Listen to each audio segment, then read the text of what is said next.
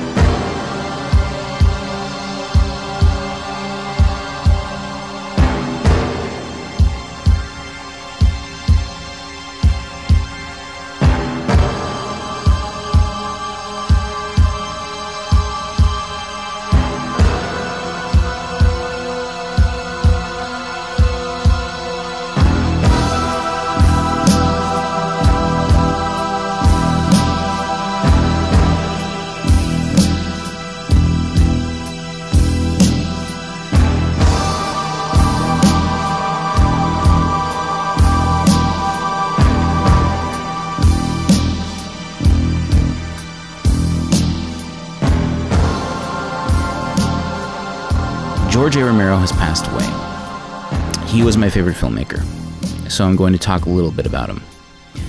The first film of his that I ever saw was actually his first film, Night of the Living Dead.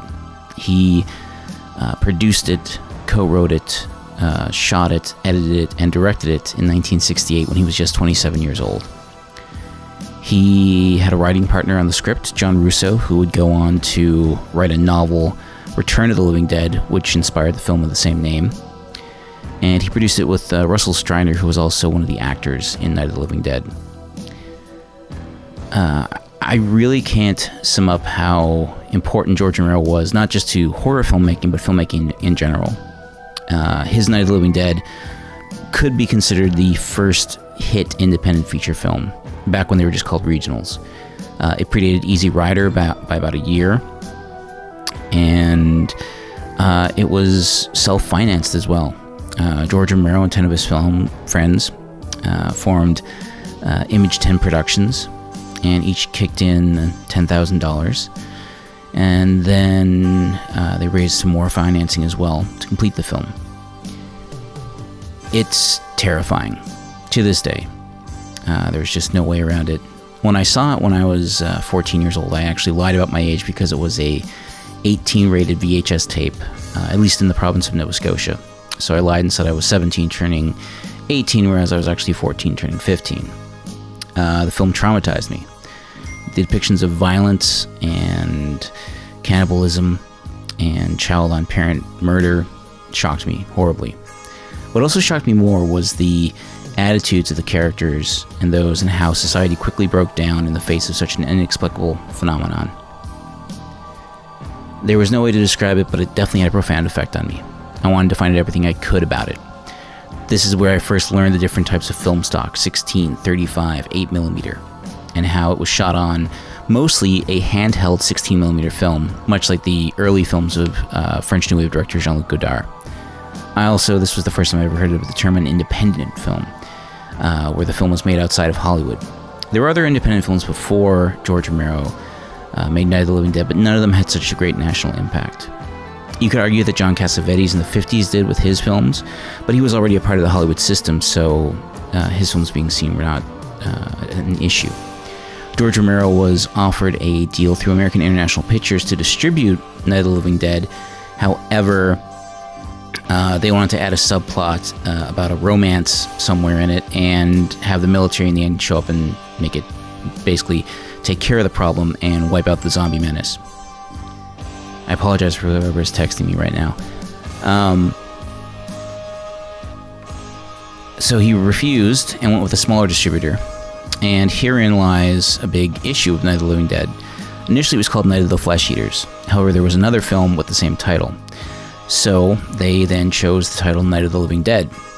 The new distributor got new titles printed for Night of the Living Dead. However, they forgot to include the copyright notice on the actual title of the film.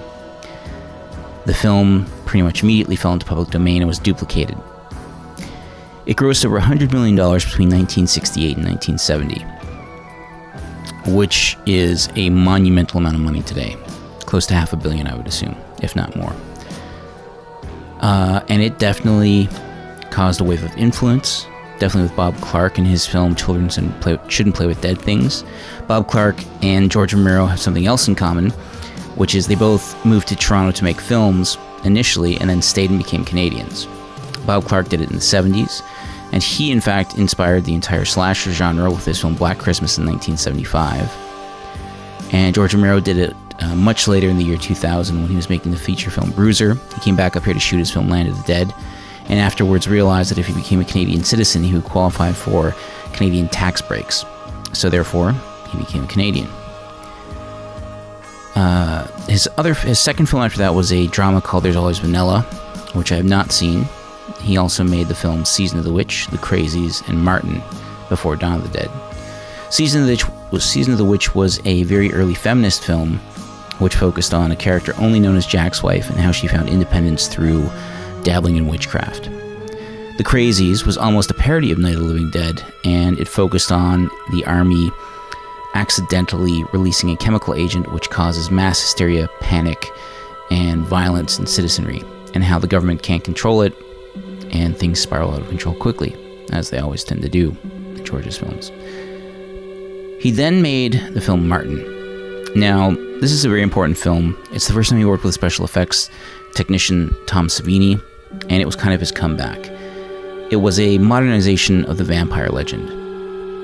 It stars John Amplas as the title character Martin, who believes he is a centuries-old vampire, whereas in reality he's probably just a teenager.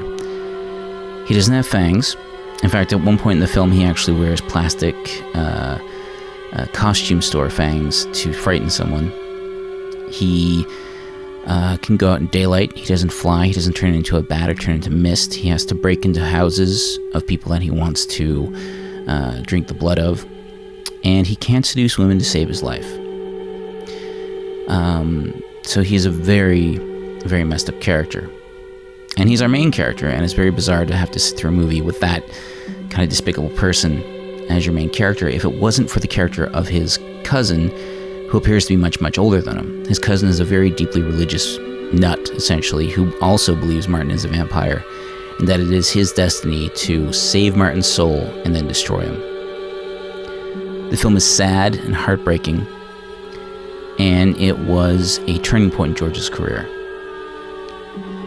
It was his first time working with director Richard Rubinstein, who would go on to produce most of his work throughout the late 70s and 1980s. And it put him back on the map. There's Always Vanilla, Season of the Witch, and The Crazies were barely distributed outside of the Pittsburgh area. None of them really made money, and George Romero honestly wasn't very proud of them. Martin, though, was. Martin was the film that essentially convinced him to continue making films. It also put him back on the radar of foreign distributors. Through that, Dario Argento, the great Italian horror director, saw it and was always a fan of Night of the Living Dead and approached George Romero with the idea of making a sequel. This became my favorite film of all time, Dawn of the Dead. George Romero brings back the dead. Night of the Living Dead has ended. Dawn of the Dead is here. We must not be lulled by the concept that these are our family members or our friends.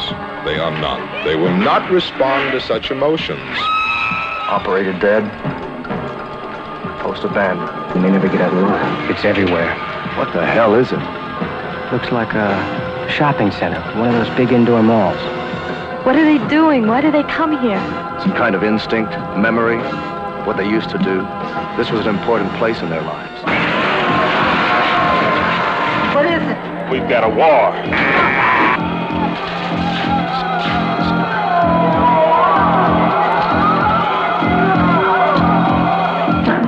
made. We have spawned our own savagery. Soon, it will consume us all.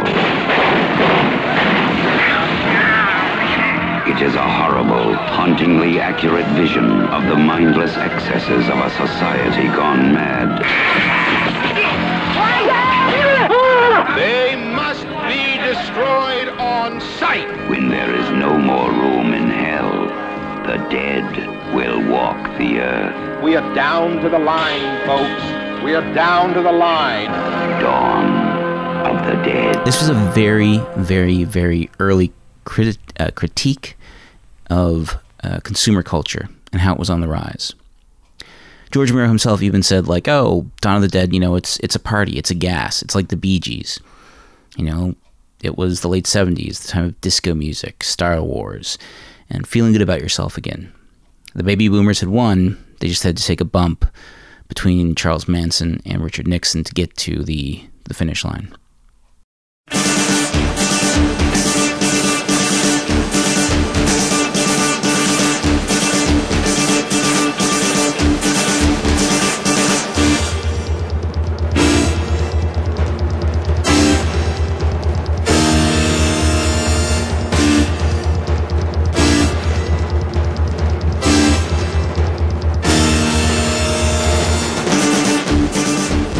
I can go on for hours about how much I love Dawn of the Dead. However, I'm not going to. I'm just going to say watch it.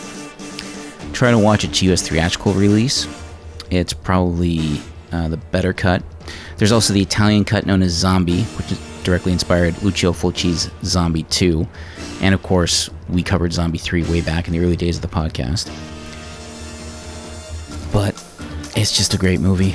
I can't, say enough good things. I love the soundtrack by Goblin. I remember when I first saw it, it didn't impress me much. The zombie effects weren't that great. They're essentially people painted a grayish blue, and they just slowly moved through the mall. But the day after I watched it, everywhere I looked, I just thought in the corner of my eye, oh my god, there's a zombie. It just stuck with me and kept up with me, and it was the evolution from Night of the Living Dead, where it's the first night, things get crazy, but okay, order will be retained, to now it's 6 weeks later, and society is gradually collapsing. And then, oh my god, our four heroes, they get this entire shopping mall to themselves, everything they could ever want, but they are horrendously depressed, and everything feels empty, because they didn't earn anything. Everything's at their fingertips, yet they didn't earn it. They didn't even have to steal it, really. They just landed on the roof in their helicopter, went downstairs, blocked the exits, killed off the zombies, which were quite frankly proven easy to kill in this film. And it was theirs. After that, Dawn of the Dead was a huge international success, and he was able to do Night Riders. It's been a long time since I've seen Night Riders, and my memories of it are quite fuzzy. I'm going to be revisiting it soon, but I'm going to let that one slide through the cracks. After that, he did Creepshow, which was his first collaboration with Stephen King. It was an anthology film, probably one of the best anthology films. I put it right up there with the original Tales of the Crypt from the 1970s. And then he did Day of the Dead. Day of the Dead, when I first saw it, I didn't like it. The characters were harsh. The violence was crazy, over the top, and super disturbing. And even though the ending was a happy one, it was also super bleak, because the last stand of the government, of some sort of organized resistance to the overwhelming zombie apocalypse, failed. As I grew older, I revisited the film again and again, and now it's almost in a tie with Dawn of the Dead. I love it to no end. It is a funny movie, which I didn't pick up on when I was younger. It's definitely the height of 80s horror gore fests, I guess you could say. And it features another kick-ass soundtrack. Not by Goblin, unfortunately, but I think John Harrison did the soundtrack. No relation to George, obviously. But it's great. After that, George did some TV with Tales from the Dark Side, and then he did the Tales from the Dark Side movie, another anthology film in the vein of Creepshow.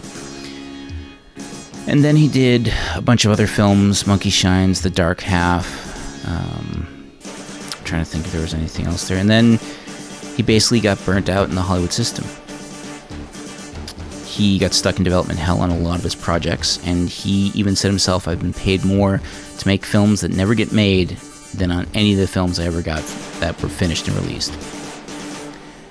He finally came back in the year 2000 with the film Bruiser, which had an interesting premise of a man who is essentially walked over his entire life, and then one day he wakes up without a face, just a plain blank mask, and he sets about getting revenge on all the people who have wronged him.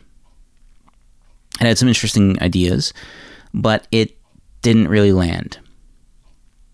What it did do is it got George to Toronto. And while he was here, he actually directed a video for the punk rock band The Misfits. Now, I love The Misfits. I've been listening to them for, over half my life, about 17 years now. And I never would have heard of them if it wasn't for the fact that they wrote a song called Night of the Living Dead back in 1977. And they were actually interviewed on Much Music along with George Romero when he was directing their music video for the song Scream from their famous Monsters album that came out in 1999. The video is fun, cheesy, a little bit hokey, but pretty good. Another project that George was working on at this time was the Resident Evil movie. If you've ever played the Resident Evil video games, or any survival horror game for that matter, they definitely take from his work. He was hired by Capcom to direct the Japanese commercial for Resident Evil 2, which actually starred Brad Renfrew, of all people. And it went over incredibly well. And then he was tasked with making a feature film out of it. So he wrote a draft of the script, and they instead went with Paul W.S. Anderson, which has gone on to make, I think, about 5 or 6 Resident Evil films, and they've done well financially, but they suck. Like, there's just nothing enjoyable about them, and they don't really have anything to do with the original game. It's almost like they're trying to avoid being a zombie movies. So then, after a few more years of developmental hell, George Romero finally got to make Land of the Dead. Now, after the rise of the zombie video game craze with Resident Evil 2, Resident Evil 3, and a whole bunch of other knockoffs, House of the Dead and whatnot, there was a resurgence in zombie culture in the early 2000s. It was first with Danny Boyle's film 28 Days Later, which whole sequences were lifted from George Romero movies.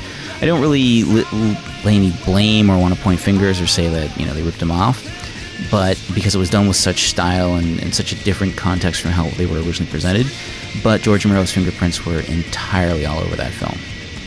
Then came in 2003 or 2004, I can't recall right now off the top of my head, the remake of Dawn of the Dead, directed by Zack Snyder, and which was written by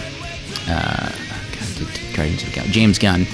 However, his first draft was rewritten by another writer, which explains all the horrendous plot holes. When I first saw the remake, I liked it quite a bit. However, now I don't. Running zombies don't do it for me. And there's plot holes that you can drive a truck through in that movie.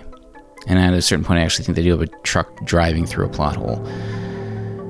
But then that film did well financially, and that allowed him to do Land of the Dead, which brought him back to Toronto. Land of the Dead, when I first saw it, I liked it quite a bit.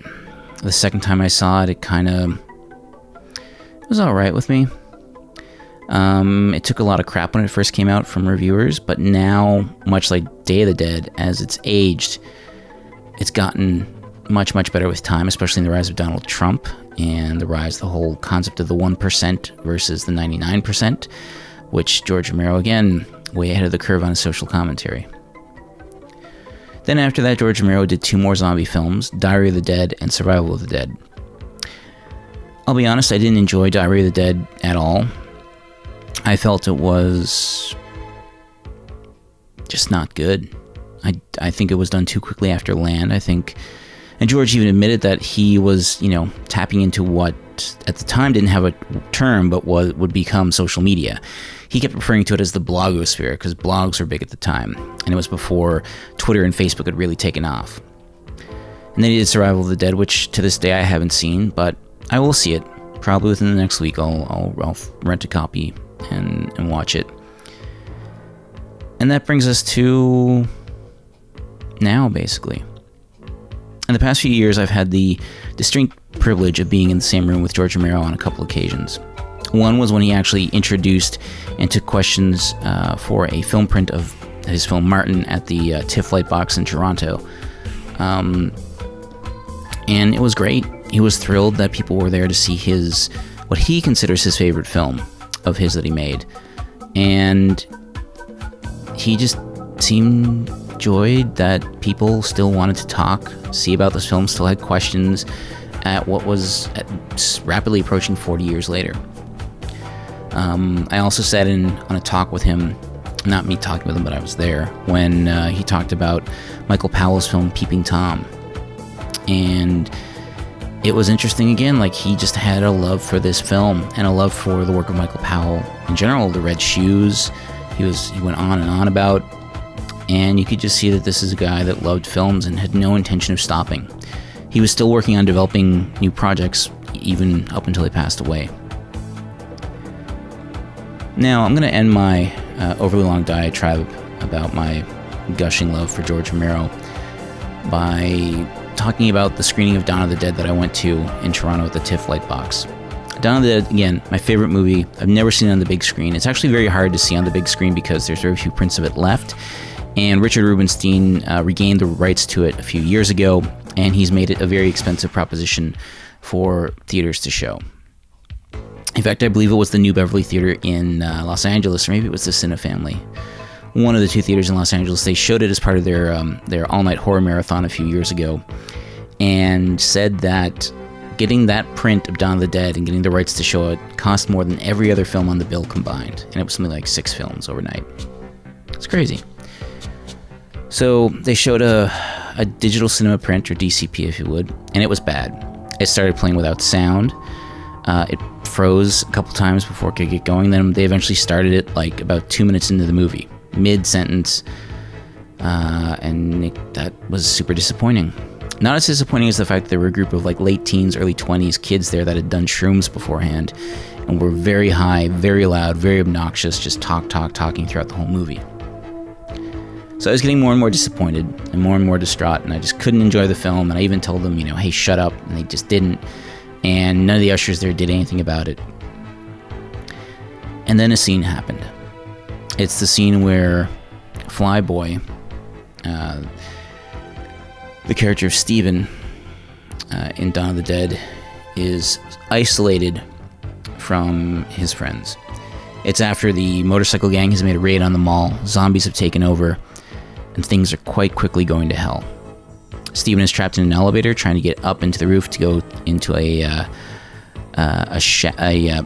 discovered a series of wind tunnels, or I guess heating ducts that they were crawling through to get through the mall, and one of them dropped them right at the elevator. And as he's trying to get up there, the elevator starts going up and down, zombies come in and quite brutally take several bites out of him. As this was happening, there was no score to this, no dialogue, just sound effects and screams of pain from the main character. All the shroomed up jerks in the audience fell silent. It was that impactful of a scene 30 years later, even to those stoned out of their brains. And on that note, I'm going to switch over now and play our little Nemesis review. Other than that, I just want to say rest in peace, George Romero, and we'll see you on the other side.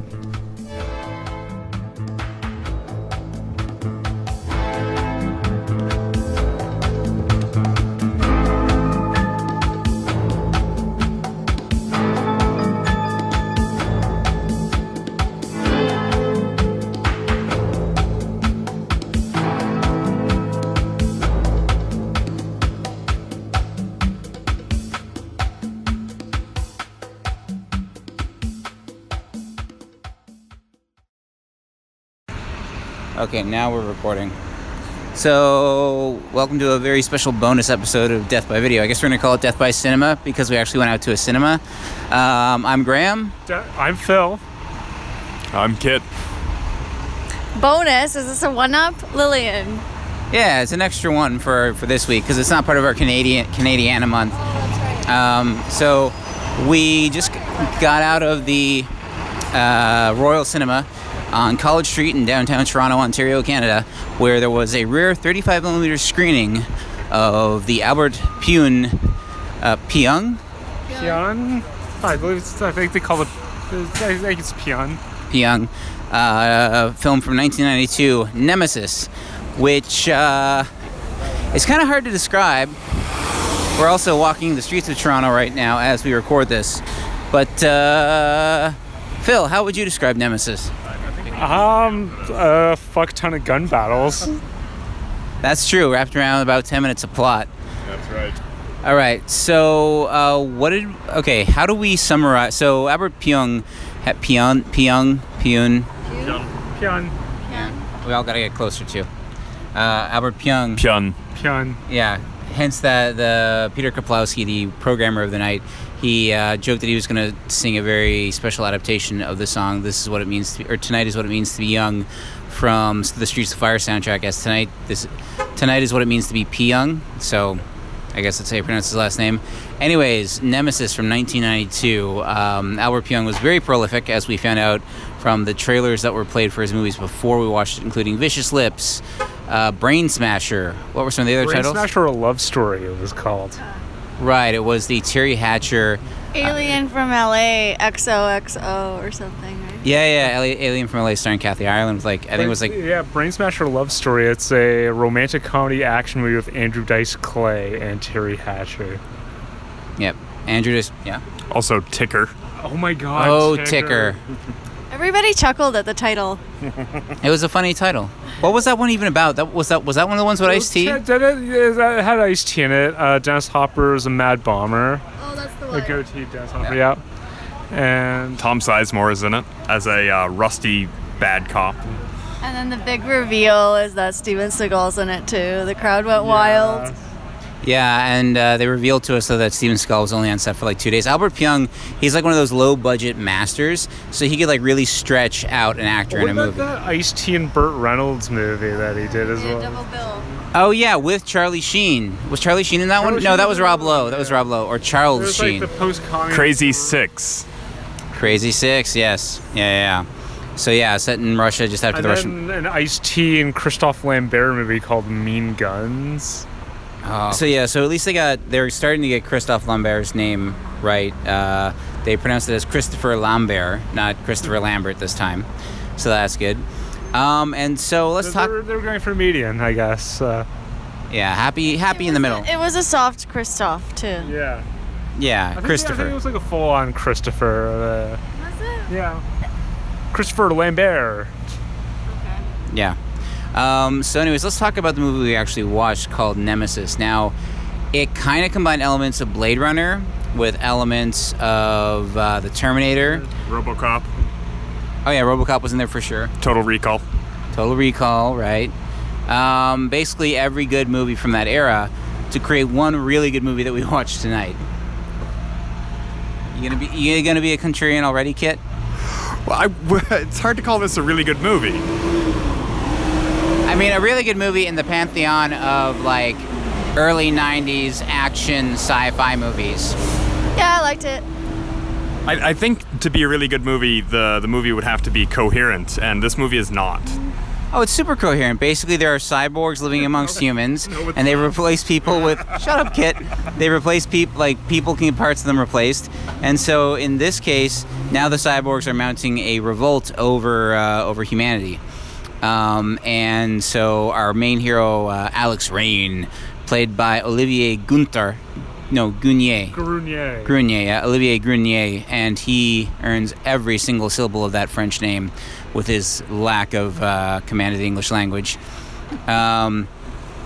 Is our... I thought he did all right. He said fuck pretty well, too. Yeah, everyone kind of said the F word pretty well. It's basically like a reverse Terminator 2. It's the cyborgs versus the humans. So anyways, the movie starts with him taking an illegal cyborg to a hotel for a tryst, and she finds that he has no guns, but then he finds the gun on her, blows her away, and then her dudes come that, like, she's part of like a terrorist outfit of some sort. Yeah. Where does it go from there, Kit? Lots of gunfire. Most of the movie is just gunfire. Yeah, I didn't understand the difference between the terrorists and the cyborgs. I thought they were the same at first. No, so the terrorists are, I think some of them are cyborgs, and I think the rest of them, they're called terrorists because they're trying to they were initially tagged as terrorists by the police forces trying to shut them down, which is secretly run by cyborgs. Stop laughing, kid, as I'm trying to explain this plot. It makes total sense. They were cyborgs too. They were like, some of them were like, had like, I guess, were cyborgs working for them, because even the main one, what was her name again? The main... Jared, yeah, that was the female lead. In a way, but not really. She was a cyborg who was working to ensure that humanity could survive. So, I mean, yeah, there were cyborgs working on both sides. The lines were, there was lots of gray in this universe. It wasn't black and white. It was a lot of gray. I think we all agree, right, guys? Right. Yeah. Sure. That's what made it Blade Runner-y. Exactly.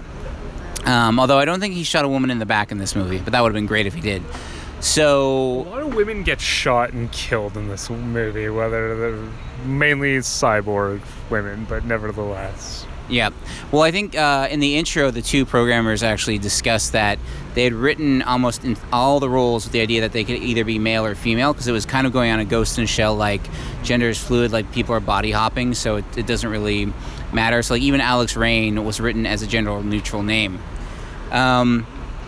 But the one thing we did see, one very frail female old lady totally wreck a police officer in one of the greatest moments where she was this little old lady and the guy's like, oh, right, I guess you got, like, he's like giving her all kinds of crap. She's just like punching him, like, yeah, get off me. Yeah, and then she just takes out a gun and shoots him in the back and then continues to empty the clip into him until he is dead. And she says, God darn frickin' cyborgs. And walks away. It was very warranted because he had her by the throat practically, didn't totally, he? Yeah, she's like, let me go. She also uses saltier language than Graham has chosen to use. Hey man, I gotta keep this podcast PG. I didn't realize that's actually a thing I gotta worry about. So there'll be bleeps aplenty from now on. Or not, I don't know. But yeah, so, and then he winds up, so he goes, there's a lot of hopping around and a lot of different hairstyles for our hero in this movie. He goes to Baja, New America, where he kills... the action scenes in this are unreal. Just explosions, gunfights, shit blowing up left, right, and center. Sorry, stuff blowing up left, right, and center. And just a whole lot of good old practical special effects that, we haven't seen in a long time.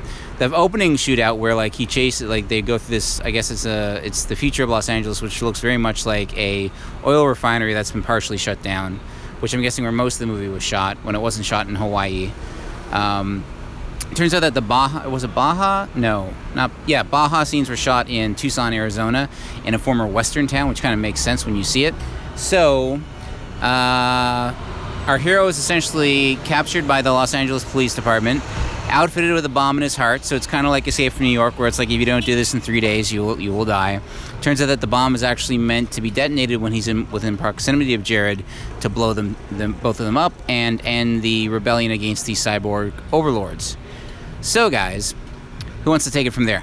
But Julian, Jared's partner, right, zaps him with this thing that prolongs the process of we're forgetting about Tom Jane.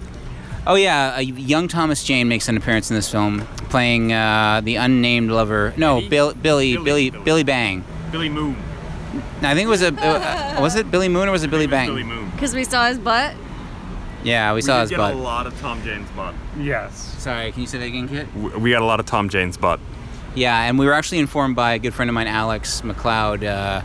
Afterwards, he has seen the DVD version, which is the unmatted version. So we saw the proper aspect ratio matted down to CinemaScope.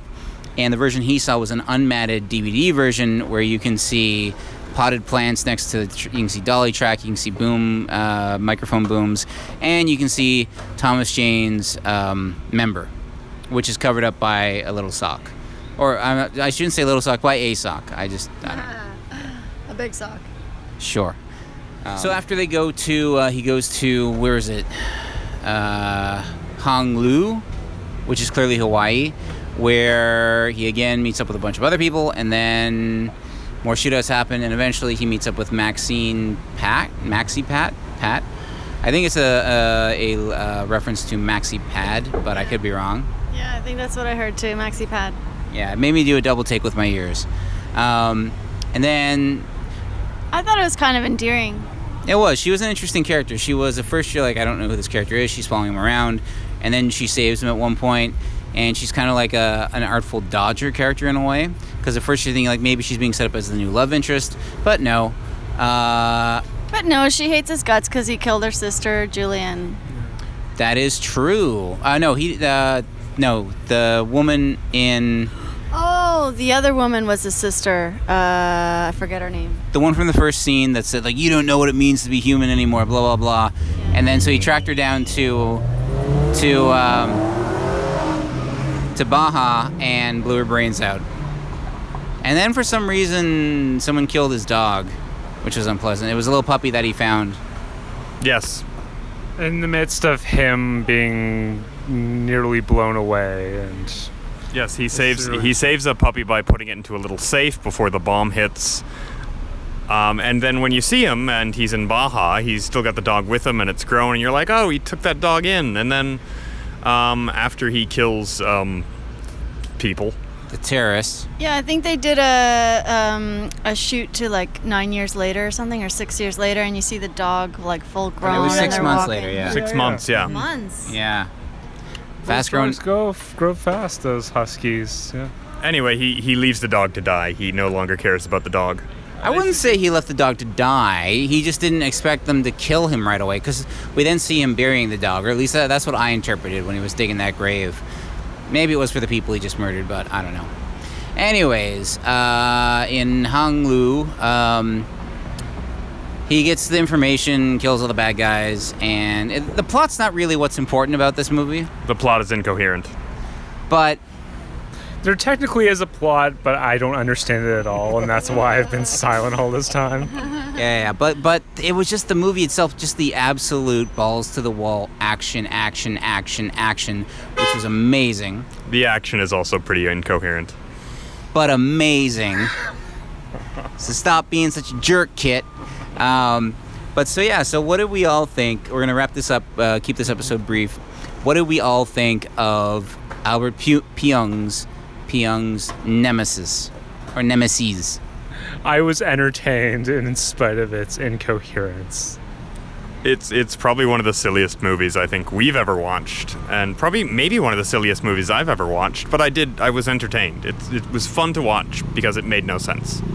When I edit this, I'm gonna take other times that you said the word good and just edit it over silly. And Lillian, what did you think of Albert Pyung's Nemesis?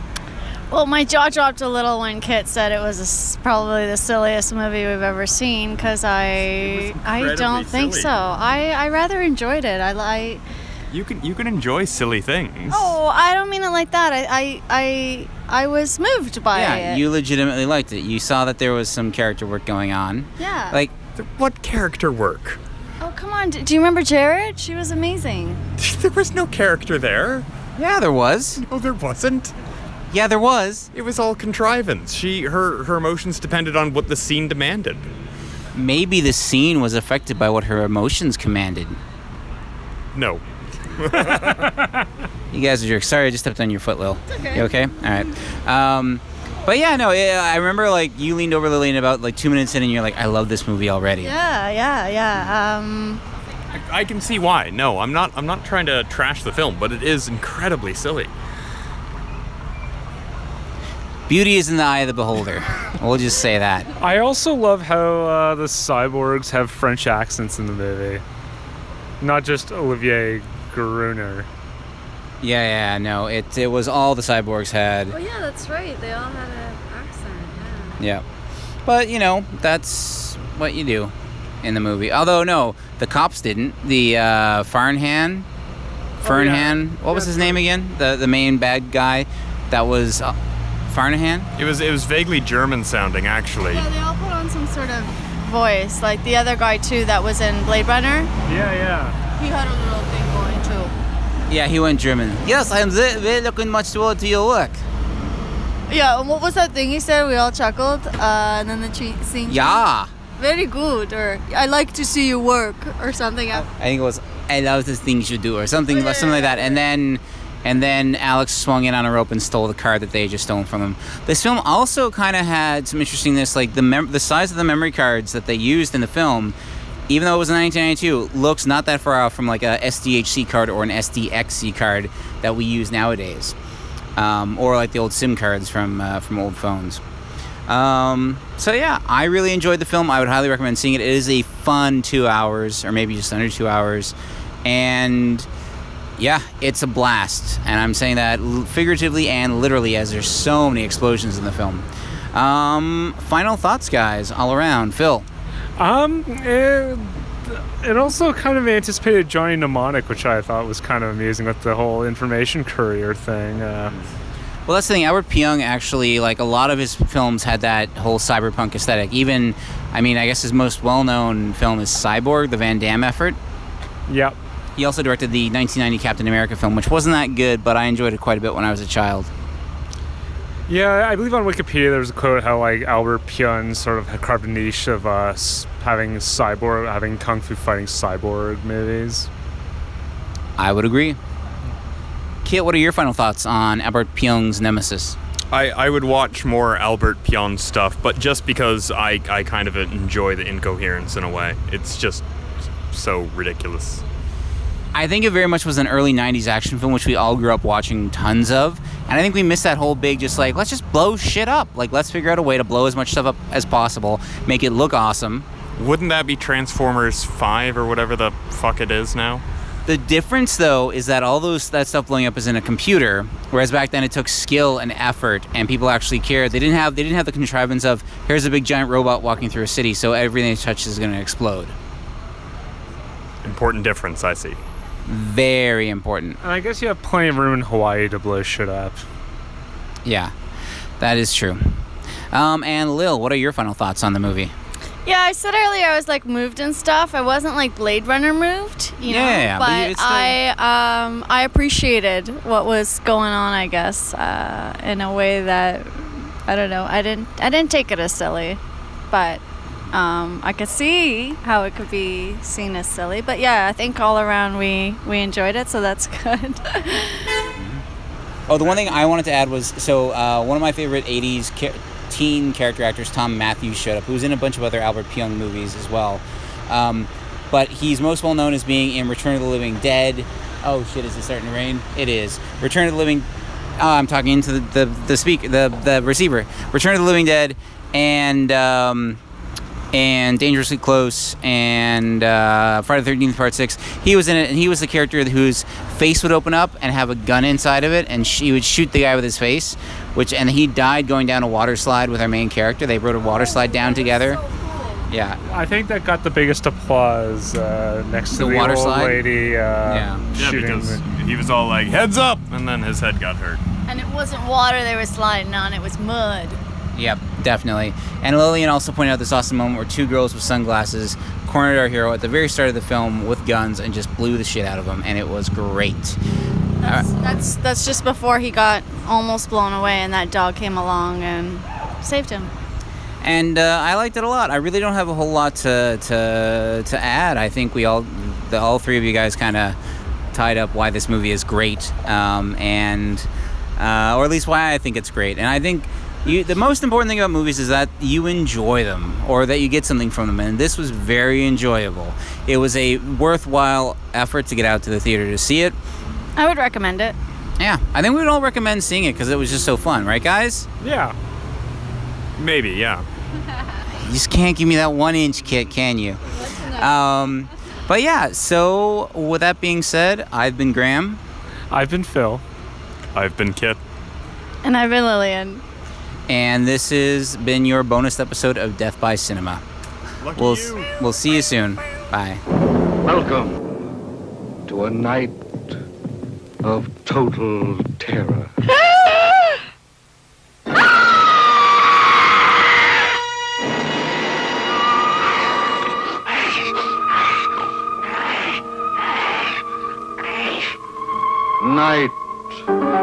of the living dead. The dead who live on living flesh. The dead whose haunted souls hunt the living. The living whose bodies are the only food for these ungodly creatures.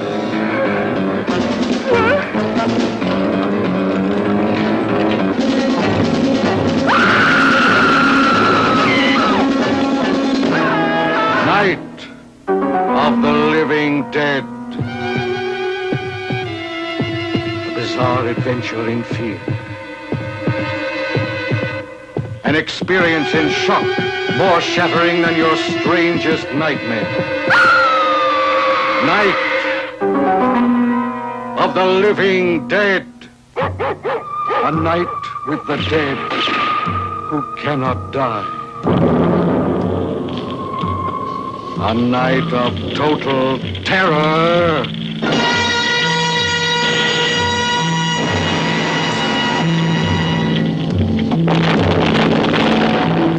Night